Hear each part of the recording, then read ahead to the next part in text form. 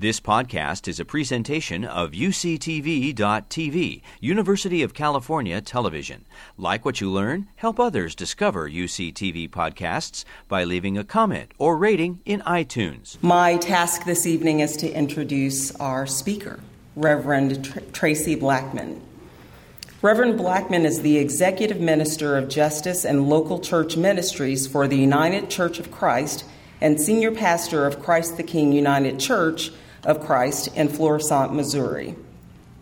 Initially ordained in the African Methodist Episcopal Church, Reverend Blackmon served in various ministry capacities for 9 years prior to becoming ordained in the United Church of Christ and installed as the first woman pastor in the 18th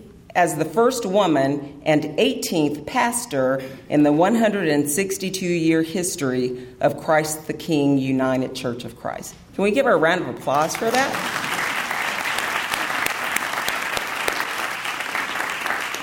A registered nurse with more than 25 years of healthcare experience, Reverend Blackmon's clinical focus was on cardiac care, and in later years, her focus shifted to mobile health care in underserved communities with the greatest health disparities in her region. She earned a Bachelor of Science degree in nursing from Birmingham Southern College and a Master of Divinity degree from Eden Theological Seminary. As pastor, Reverend Blackmon leads Christ the King in an expanded understanding of church as a sacred launching pad of community engagement and change.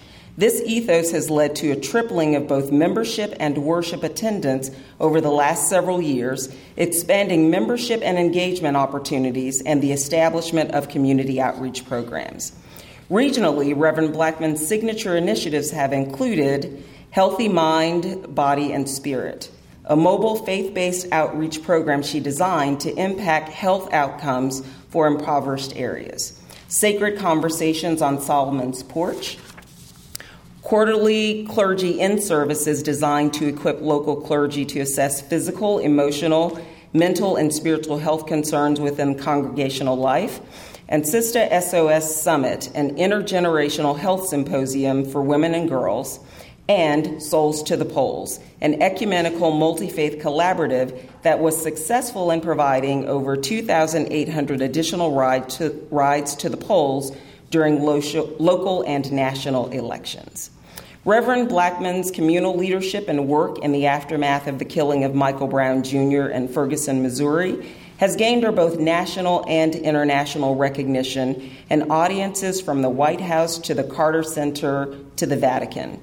She was appointed to the Ferguson Commission by Governor Jay Nixon and to the President's Advisory Council on Faith-Based Neighborhood Partnerships for the White House by President Barack Obama. Reverend Blackmon co-authored the White Privilege Curriculum for the United Church of Christ and toured the nation with Reverend Dr. William Barber of Moral Mondays. Reverend Blackmon has received several awards and recognitions, and I'm just going to name a few of them.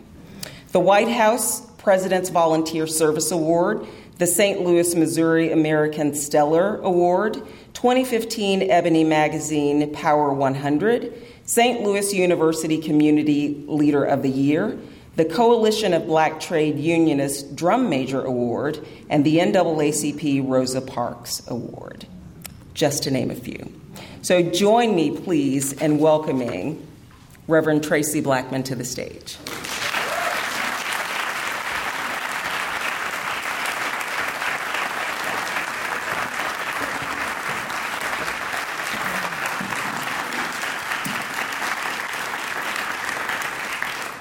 Good afternoon. Good afternoon. It is indeed my pleasure to be here with you. Thank you, Vice Chancellor, for that introduction. And I want to thank the board for having me here. I apologize for the gruffness of my voice. I got on a plane yesterday feeling very well and got off that plane very sick. So I apologize for the gruffness. It's my honor to be here with all of you this evening. I've been looking forward to our time together, looking forward to reflecting together on the immediacy of our times, looking forward to engaging you in one vantage point of the racial dis-ease of our nation, the vantage point of one Black woman who preaches in America. I'm also honored to be in this space with one of my first seminary professors, Reverend Dr. Michael Kinman. And I don't know where he's sitting, but I'm nervous. Dr. Kinman was one of the first classes I took at Eden Theological Seminary, and I often quote, so it's ironic that he's here, when people ask me, how do you do what you do? And I say that I had a seminary professor who told me on the very first day of class that if I could remember this one thing, that everything would be okay. God is God, and you are not. And I've continued to remember that. It has taken me through many a day. So I'm grateful to you, Dr. Kinman. Also grateful to Dr. Kinman, for he was the one who saw an inquisitive seminary student who was long past the age of going straight from college. It was a second career, and gave me an opportunity by introducing me to the National Council of Churches. You probably don't even remember that, but you allowed me to travel with you for a gathering in St. Louis for the National Council of Churches, where I found out not only was God God and I was not, but that God was bigger than I could ever imagine, and that the interpretations of God were much more vast than had previously been a part of my world. And that, too, has carried me far. Thank you. Thank you. I did not know when Professor Herbst invited me that I would be coming to you from Montgomery, Alabama, having attended a soft opening for the Equal Justice Initiative's National Memorial for Peace and Justice, dedicated to the 4,000-plus known Black people who were lynched in the South post-Reconstruction. I didn't know that I would be coming from a legacy museum that has been built in Montgomery, Alabama by Brian Stevenson and EJI, Equal Justice Initiative, called the Legacy Museum, which is a retelling of American history from enslavement to mass incarceration. I had no idea I would spend 3 days in a hotel in Montgomery, Alabama, overlooking Commerce Street, a major thoroughfare for the import of enslaved Black people who were forcibly migrated from upper Southern states to lower Southern states to meet the increased demand for free labor following the banning of the transatlantic slave trade in 1808.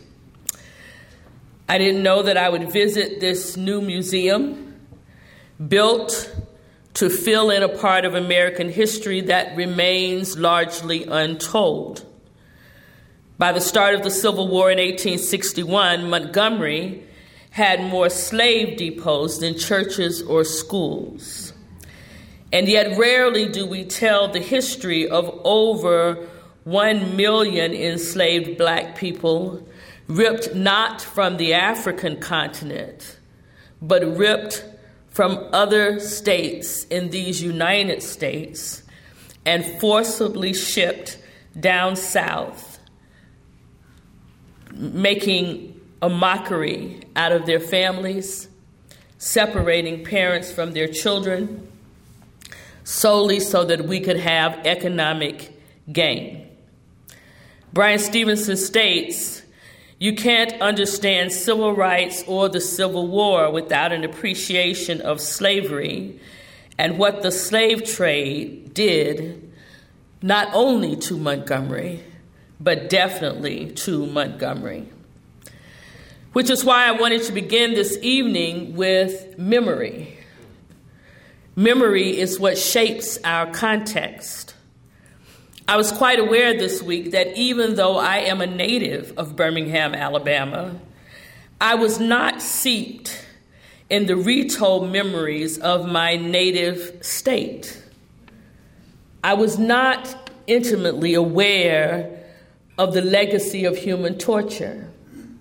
I, like so many others, even though I lived in the state, born in 1963, I was quite familiar with the transatlantic slave movement, quite familiar with the civil rights movement, but not quite as aware of the domestic trade movement that happened in the United States.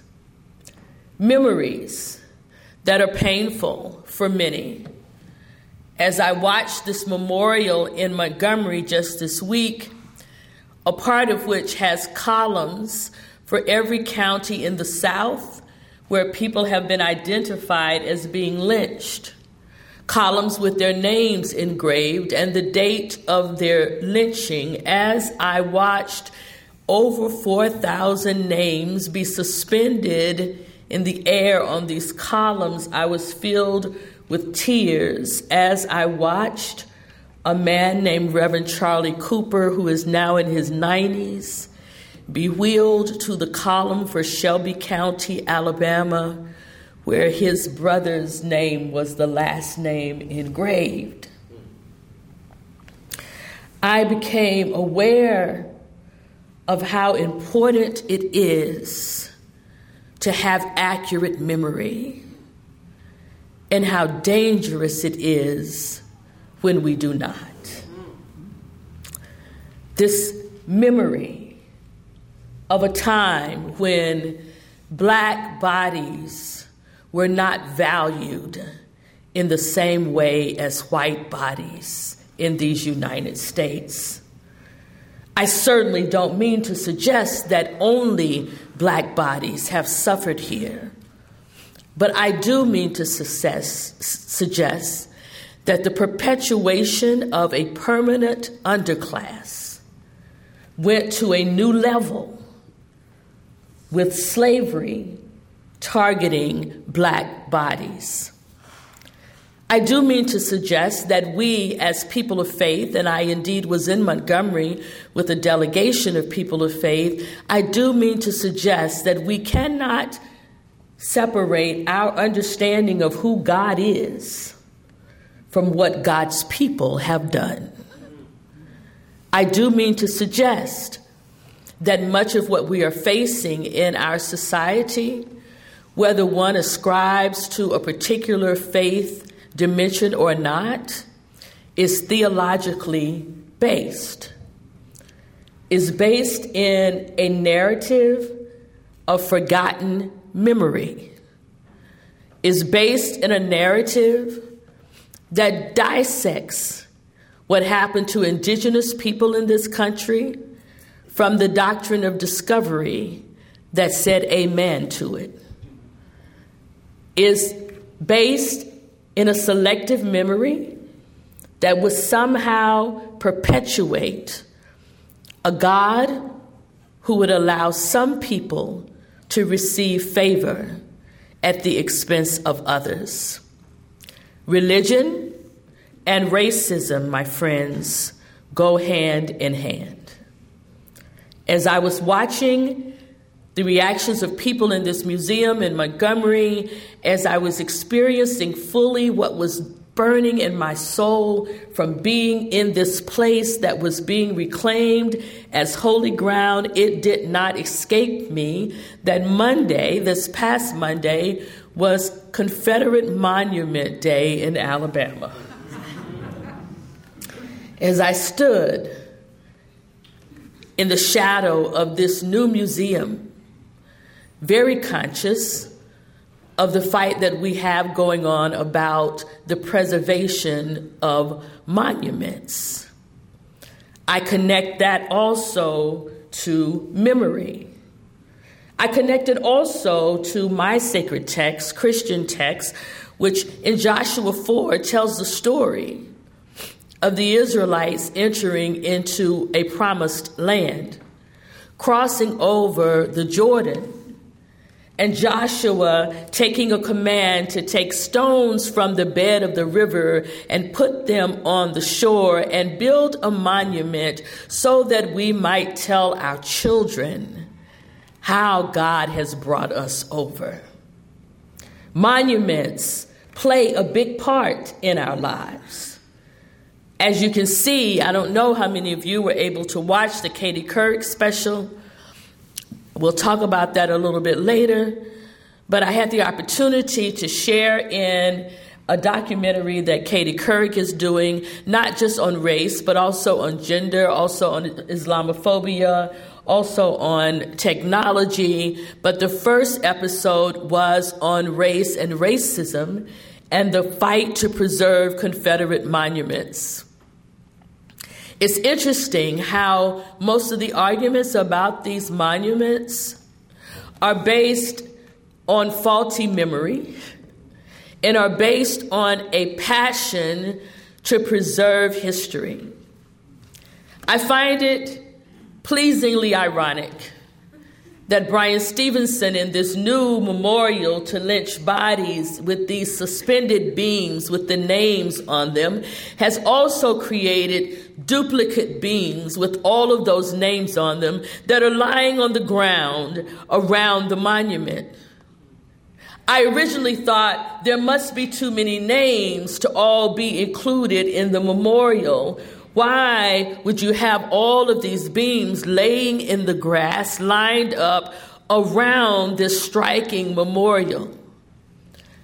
I talked with Bryan Stevenson, who said to me that he had had a duplicate made of every beam, that the ones laying on the ground were the same as the ones that were suspended in the memorial, and that it is his hope and the hope of EJI that as people come to this new memorial site in Montgomery, that they will locate their counties, their southern counties, and look at the beam that has the names of Black people who were lynched there, and then go back to their counties and petition the government for places to place a monument to the history of lynching on their land. He is so committed to this that if the counties agree to place the monument, EJI will bear all expense for transferring and erecting the monument in these southern counties where so many lives were lost.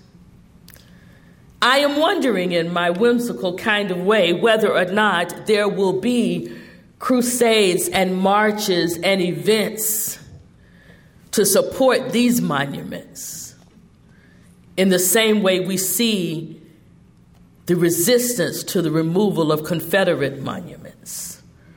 I'm wondering, is it really about history? Is it really about monuments? Is it really about telling the truth?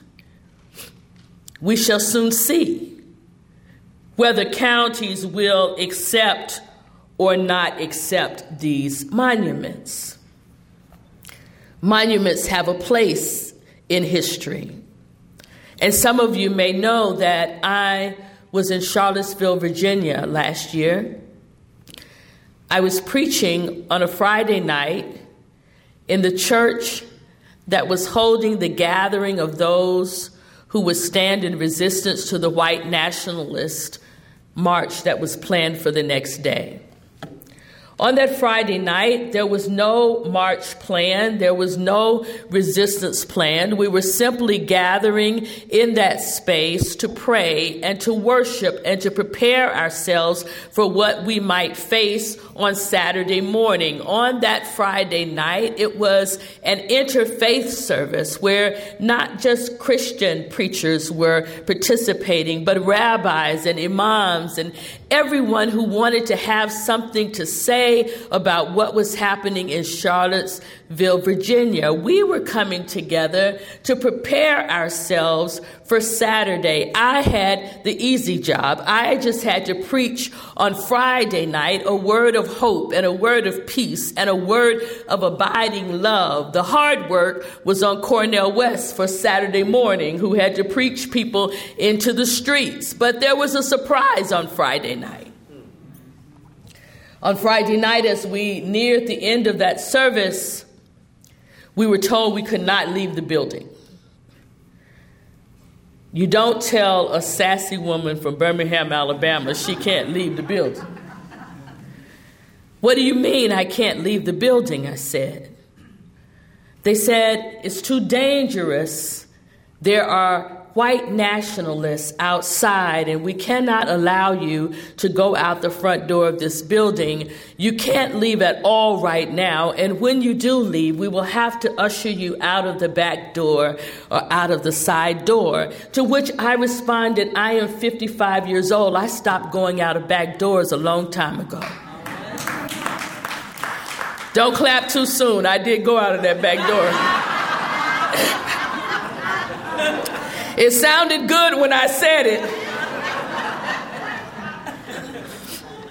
They said, Reverend Blackmon, we can't allow you to go out this door. I said, no, I'm going out the front door, me and Cornel West. And then I opened the door. And as far as I could see, I saw flaming torches of hundreds and hundreds of people. And I decided that the back door was not a bad option. But what I want to tell you about that night was that something changed in me. Because as a child of Birmingham, Alabama, I knew before I came that the Klan was going to be present. I wasn't afraid of the Klan. You can't grow up in Birmingham, Alabama and not know the Klan. Not in my generation. I can remember at 5 years old standing on the side of the street and watching the Klan rally go by downtown. I did not have a sense of what it meant, actually. And I don't remember having any fear because I was standing with people who did not allow fear to surround me. I was curious about it and only remember because even at 5, people looked silly with pointed hats and sheets on. That's what I remembered. And the flags and the crosses. I remembered that. And that's the image I had in my head when I was asked to come to Charlottesville, Virginia, and stand with protesters there. But what I saw was not what was in Birmingham, Alabama.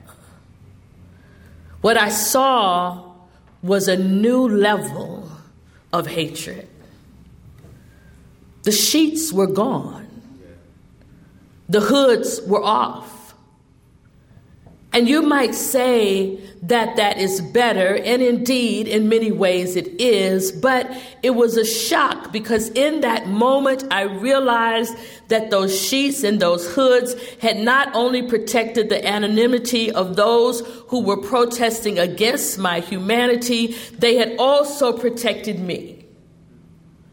For as long as I could make white supremacy a caricature, I did not have to deal with the fact that perhaps some of the people who hated me for being black were people that I worship with, people that I work with, people that my children attend school with.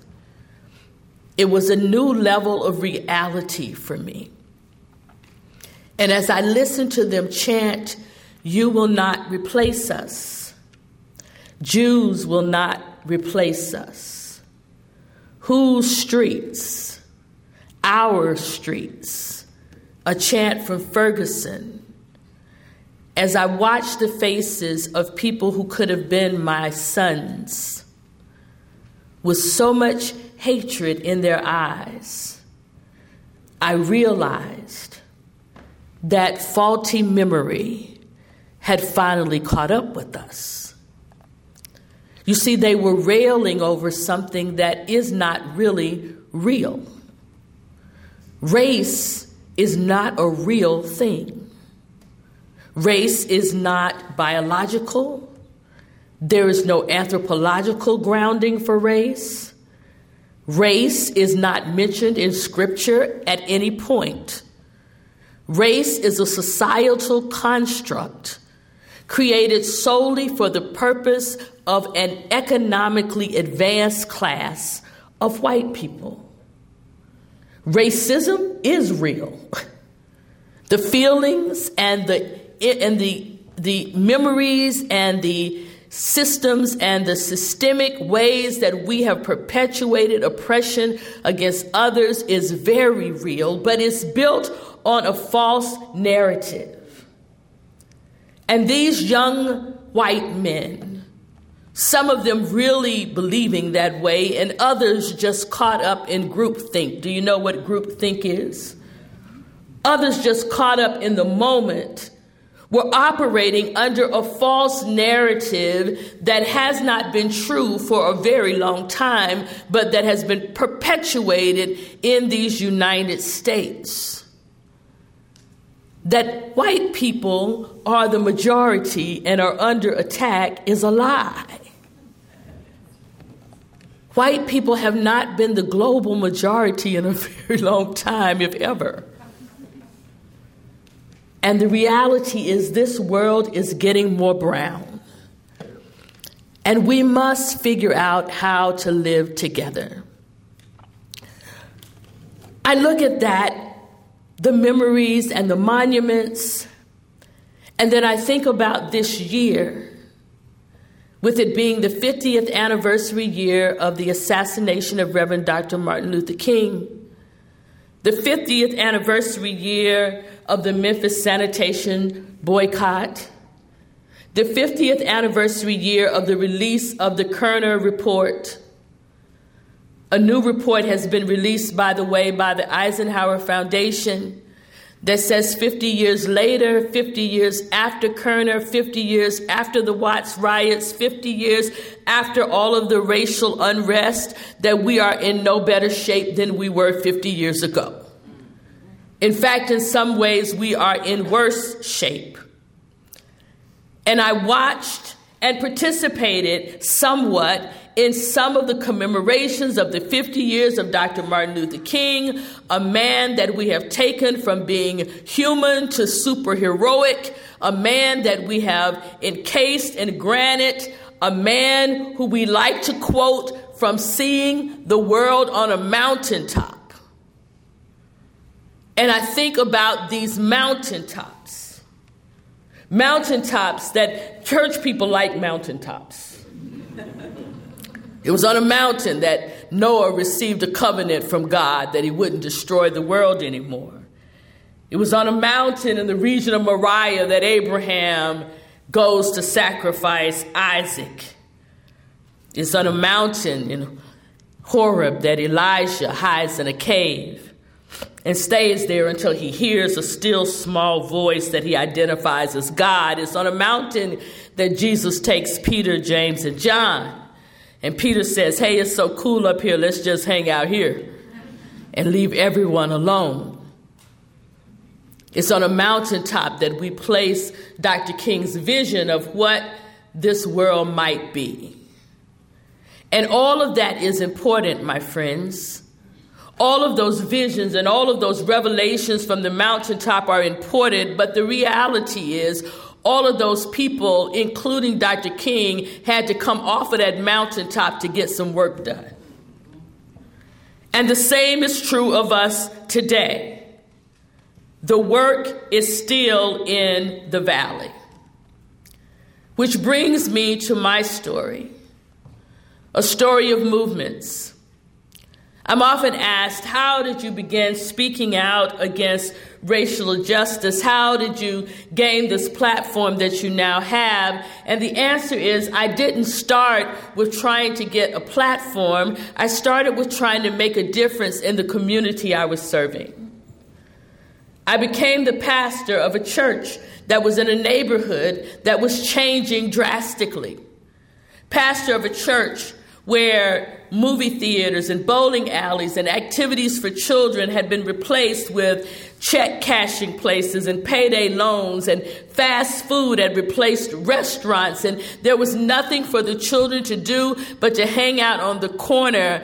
I was pastoring a church in a neighborhood where everyone used to own their home, and now everyone was renting homes. And now the children in the school next door were 85% free and reduced lunch. I was pastoring in a neighborhood where guns, real guns, were now just as prolific as toy play guns. I was pastoring in a neighborhood that was in trouble. in a dwindling congregation that has seemed to lose its way. A congregation that drove in for worship and then drove back out to the suburbs where life was better to live. A congregation that had stopped noticing that everyone was not all right. And so a year before Michael Brown died, as a result of having done a survey of the community with my congregants, a survey that resulted in us opening our doors and declaring that we would not just be the church of those inside, but that we would be the church of the community. A move that saw us bring in different kinds of organizations, different kinds of services, offering free space as long as they connected to our community. My part in that was that I decided we would open our church to do funerals. I know that sounds morbid, but we were having a lot of funerals. And I don't know about California, but in the Midwest, if you are not a member of a church, churches are not always that happy about letting you do your funerals there. So we decided we would be different, that you didn't have to be a member of the church. You didn't have to have me as a pastor. That when Pookie and Nunu were killed on the street corner, if their grandmother or their mother or their father wanted a church funeral, that you could have it at Christ the King, free of charge, you could do that there. And if there was no pastor, I would be that pastor. So in 2013, not 2014 when Michael Brown died, in 2013, a 21-year-old black woman was killed in a drive-by. The bullet was intended for her fiancé, but it hit her in the head and she died instantly. She was holding a 9-month-old baby. Her grandmother called and said, "I heard you said that people can have funerals there. I need a place to bury my child." I said, "Absolutely." And as I do with all families, I met with her, and suddenly I knew that not only did they need a place, they needed a pastor, and I became that for them in that moment, and I ended up doing the funeral. I didn't always do them, but I did this one. The church was filled to capacity, over 500 people in attendance, and most of them young people. Unbeknownst to me, there was a young woman in that congregation by the name of Sierra Irby. Sierra had not dawned the door of a church since she was 14. She was 24 at the time. She had sworn off church, she and her mother, because she was sexually violated in a church at the age of 14.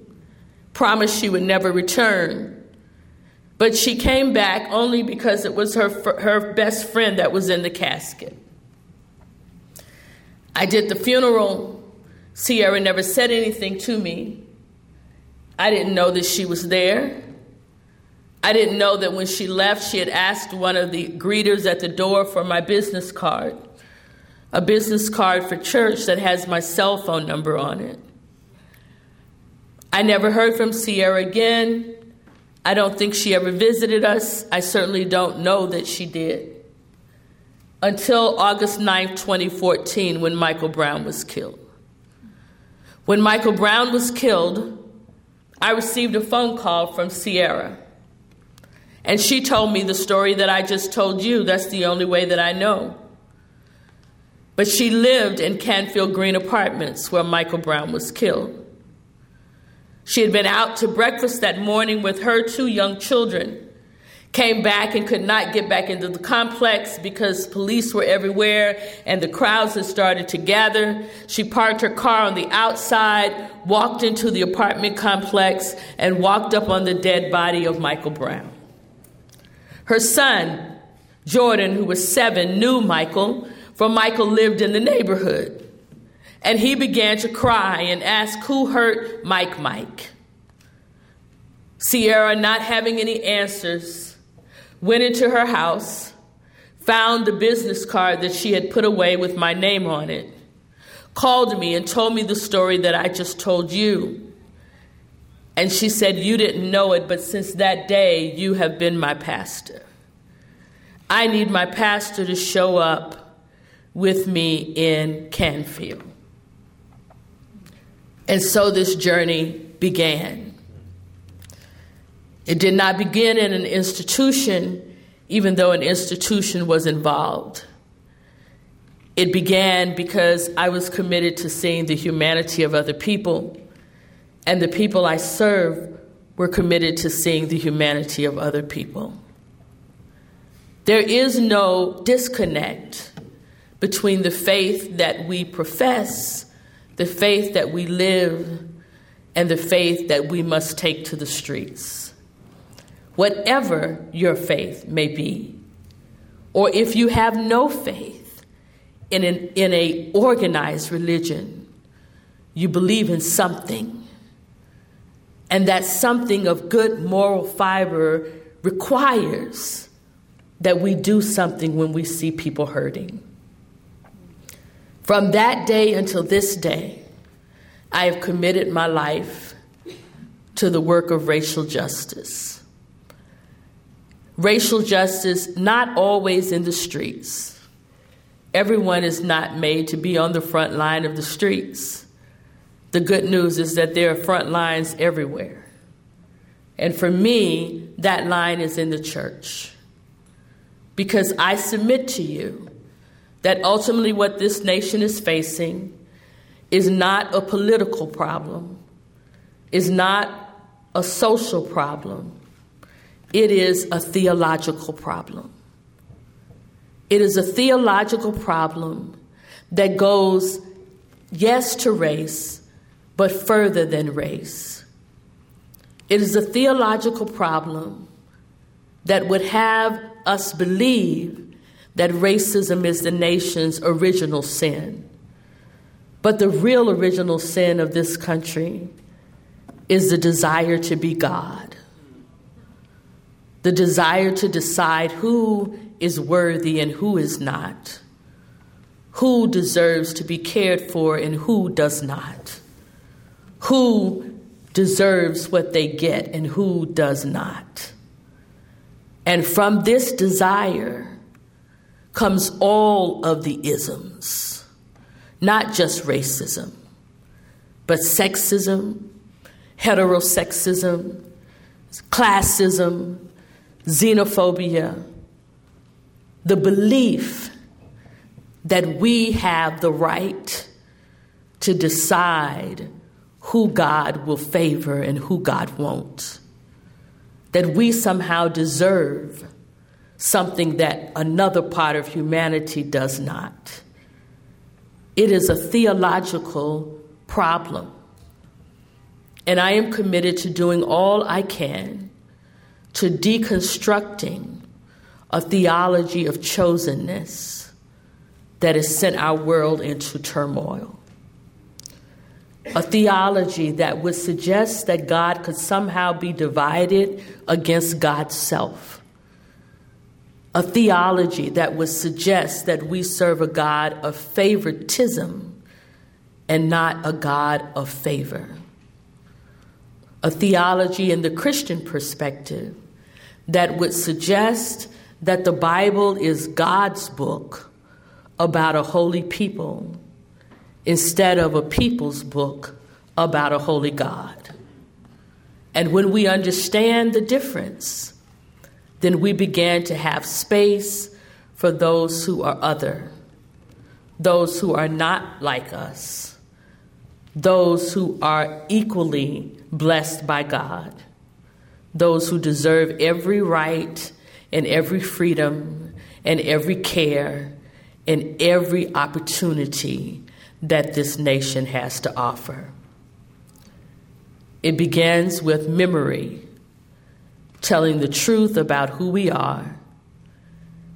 It begins with monuments, reminding us so that we tell our children the truth. Yes, it includes mountaintops for revelation to do work in the valley. And then it's time for movements. Movements like the one in Ferguson, movements like the one in Standing Rock, movements like the Me Too movement, movements like the Women's March, movements like the movement against gun violence. It begins with movements, for that's what faith is at its core. It's not our buildings, it's not our churches, it's people moving together for justice. Thank you.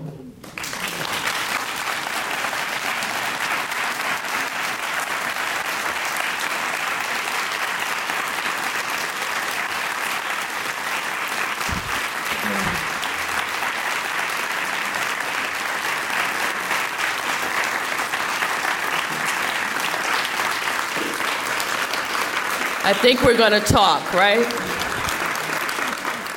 This isn't exactly a question because you answered it right after I thought it, but I'm wondering if you could say a little bit more about it. I very much agree with you about the need to get over the idea of chosenness. There's a fairly substantive theme of chosenness in our scriptures. Mm-hmm. So what you said about the Bible being a people's book about a holy God kind of addresses how you get around that. Could you just say a little bit more about how you help people help people let go of that need to kind of hold on to the chosen people thing and move beyond that? You know, it's kind of ironic because I came to that. One of my best friends is a Rabbi Susan Talvey. And when we were in the streets of Ferguson, as clergy people often do, we talk in scripture. Right? And so I would be telling a story about something that was happening and relating it to a scripture, and she'd be nodding until I get to the end, and she'd say, "That's not how that goes." Or she would be telling a story, and then she'd get to the end and I would say, "Wait a minute, that's not how that goes." And so we began studying text together. I studied Torah with her. She tricked me into letting her go first. And so we're still in Exodus 3 years later. But eventually I'll get my turn. When I began to understand the challenge with challenging chosenness is that you don't want people to presume you're anti-Semitic. And I'm not anti-Semitic. I am not suggesting that Jews are not chosen. I'm simply suggesting that we're all chosen. And there's a difference there, right? When I began to understand that the text that I had been taught as a sacred text, and it is sacred because it describes the relationship of God with people, because it can be used by anyone to see how God moves with people. It is a holy text, but it's also a history text for Jewish people. It's not a linear history. I'm not suggesting that, but it's a real story, right? It's a real story. And they captured the story in a way that it can be used by everyone. I don't know many Jewish people that consider themselves in the framework that Christians have used in terms of chosenness. And let's be honest, we don't leave it just in Jewishness, but in America, white people are the chosen ones. So we have to deconstruct this notion that God would somehow be divided against God's self. And the irony for those of us who are clergy is that in our seminaries, we spend the initial part of seminary deconstructing those notions. I remember having the rug pulled out from under me when all of my Sunday school lessons went out the window in seminary. And you survive it, and you get to the second year of seminary and the third year of seminary, and you begin to put together a faith that you can actually defend and stand on, right? But then when we come out, we don't do that in our congregations. We teach the same stories that we learned. I mean, it's funny, but it's true, right? We don't trust our congregations to be able to understand that there is a difference. And so some of the ways that I do that is by challenging that curriculum, by saying when I preach, this is a people's book about a holy God. Thanks be to God that we have it. But we have to have those conversations. Something that was fascinating about Montgomery to me was that there are a lot of holograms in this museum with the actual narratives of people who were enslaved being depicted in holograms, right? And all of them had themes of faith. People who were living literally hell were talking about their faith and holding on, their faith and believing because they needed that faith. And I think about the same scripture that they're referencing to hold on to is the same scripture that was used to oppress them. Right? And so at some point we have to have those conversations. God can handle it. Really. God can handle our questions. God can handle our interrogations. Don't hear me as saying I don't believe in sacred texts. I do. I do. But I believe that they are meant to show us the God in us. And we don't get there by having one group of people, whether that's Jewish people, whether it's white people, whether it's rich people. God must be a God of all. Thank you. Reverend Blackmon, thank you so much for that. Boy, your congregation must just enjoy every Sunday when they get to hear you speak. I wonder if you could say something about your experience in healthcare and how that has informed your ministry, or how, just the relationship between the two. Yes. So nursing is my first ministry, right? I mean, it's still healing. It's still making a difference in people's lives.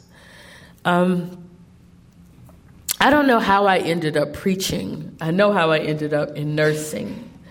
And I don't separate the two. I don't actively practice nursing anymore. But what I ended up doing in the hospital, I was on a floor. I was a charge nurse on a cardiac floor until I had my first baby. And then I had to work her first Christmas. And I made a promise that I would not work another Christmas ever in my life. That's funny, because now I work every Christmas. But I left the hospital setting because of that and went into insurance and then pharmaceuticals and ended back up in the hospital doing a program where we combined with the Urban League in St. Louis to have vans that we equipped for nursing and healthcare. And the reason was because we had such disparities in healthcare. We had a growing homeless population. We had lots of veterans who didn't trust the veteran facilities and weren't getting treatment. We had an administration that had put mentally ill people out of mental health institutions and onto the streets. I'm sure you're familiar with some of that. And our neighborhoods were suffering because of it. So we designed this program of mobile health units that would go to churches, because churches were still anchor institutions in these neighborhoods. We would go to churches, not on Sunday mornings, but during the week when they were having food pantries or clothing pantries or hot lunches for people. And we would park the van outside the same day of the month, every month, at different places. We became a floating clinic. We hired nurses that looked like the people that we were serving to help increase their comfort level. We began to know our clients just like you would know them if they were patients, and we had agreements with the hospitals and pharmaceutical companies that we could get drugs and get people into hospitals if we needed to do that. And we became the source for them of a stability in their lives. We also did cooking classes and all kinds of things on the vans. And I began to see things that I didn't see, quite frankly, from my middle class life. right? Being out in the streets every day, I began to be more in touch with the complexities of life, that is not easy for everyone, that is not just about getting a job, that some people had 2 or 3 jobs and still couldn't afford a place to live, that it wasn't just about people who didn't want to do better, but sometimes it was about people who couldn't do better. And I carried that everywhere. The reason that I continue to pastor church now, even with my schedule, is because I believe that ministry is proximal and that I cannot advocate on behalf of those who need justice unless I stay in close connection with those I'm fighting for. So they're still connected for me. We have time for one more question. Okay. As the professor you referred to... I know. I was going to pick this question over here, Dr. Kinman. Go ahead. Well, before a question, what I want to say is I wish for everyone in this room the joy that I feel in seeing a former student give such extraordinary leadership.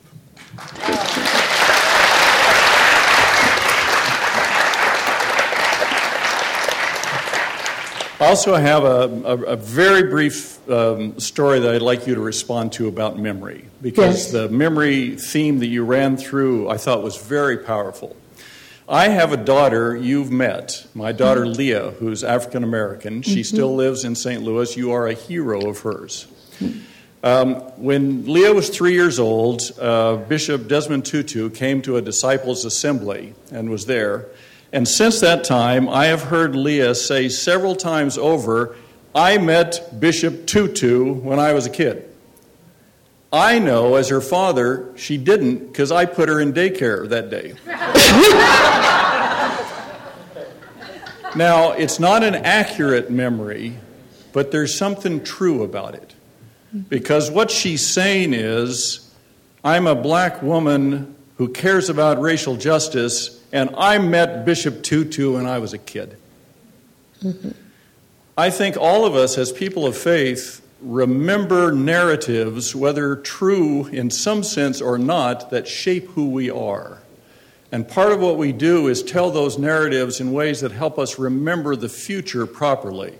We remember the past promises of God for what will be. Yes. I'm interested in you reflecting even more on this idea of memory and how it serves us as we think about racial justice. Yes. That's a professor question for you. I think that's a powerful story that you tell, Dr. Kinman, and probably one that I share and don't know that I share, right? Memory comes to us in many ways, I believe. Some of our memories are things that have been implanted in us through our parents, through our family, through our friends, and maybe are not exactly our story, but they have become our story because they've been seeded in us that way. Much of the biblical narrative is that way. It's so funny when you have, I was telling you, one of my best friends is a rabbi, and so often we'll get the synagogue and the church together and we'll do services together. And it's always funny, the first time that somebody new is there who is Jewish, to see how they react to black people claiming the Exodus story, right? Claiming it as though we're the ones who got put out of Egypt, right? And it is not our story in that way, but it is our truth. And I think what Dr. Kinman is naming for us is an instance in his daughter's life where it's not her story, but it is her truth. She knows that she was in the proximity of one who lights the way for where she wanted to go. And we know that we're in the proximity of those who have lit the way for us. That's a positive use of memory. There also is a negative use of memory in this United States, where we refuse to look accurately at what has happened historically.